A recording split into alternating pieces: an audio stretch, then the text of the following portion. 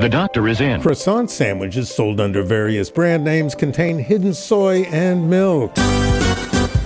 The FDA and the Hearn-Kirkwood Company are recalling variously branded croissant sandwiches because the labeling does not identify that soy and milk allergens are contained in the products. The brands involved include Food Unlimited, Jack and Olive, and Sprig and Sprout. The affected sandwiches were sold from October 20th, 2023 to November 3rd, 2023 in Alabama, Connecticut, Washington, D.C., Delaware, Florida, Georgia, Kentucky, Maryland, Michigan, North Carolina, Ohio, Pennsylvania, Tennessee, Virginia, and West Virginia. Those with allergies or sensitivities to soy or milk should not consume and should discard these sandwiches.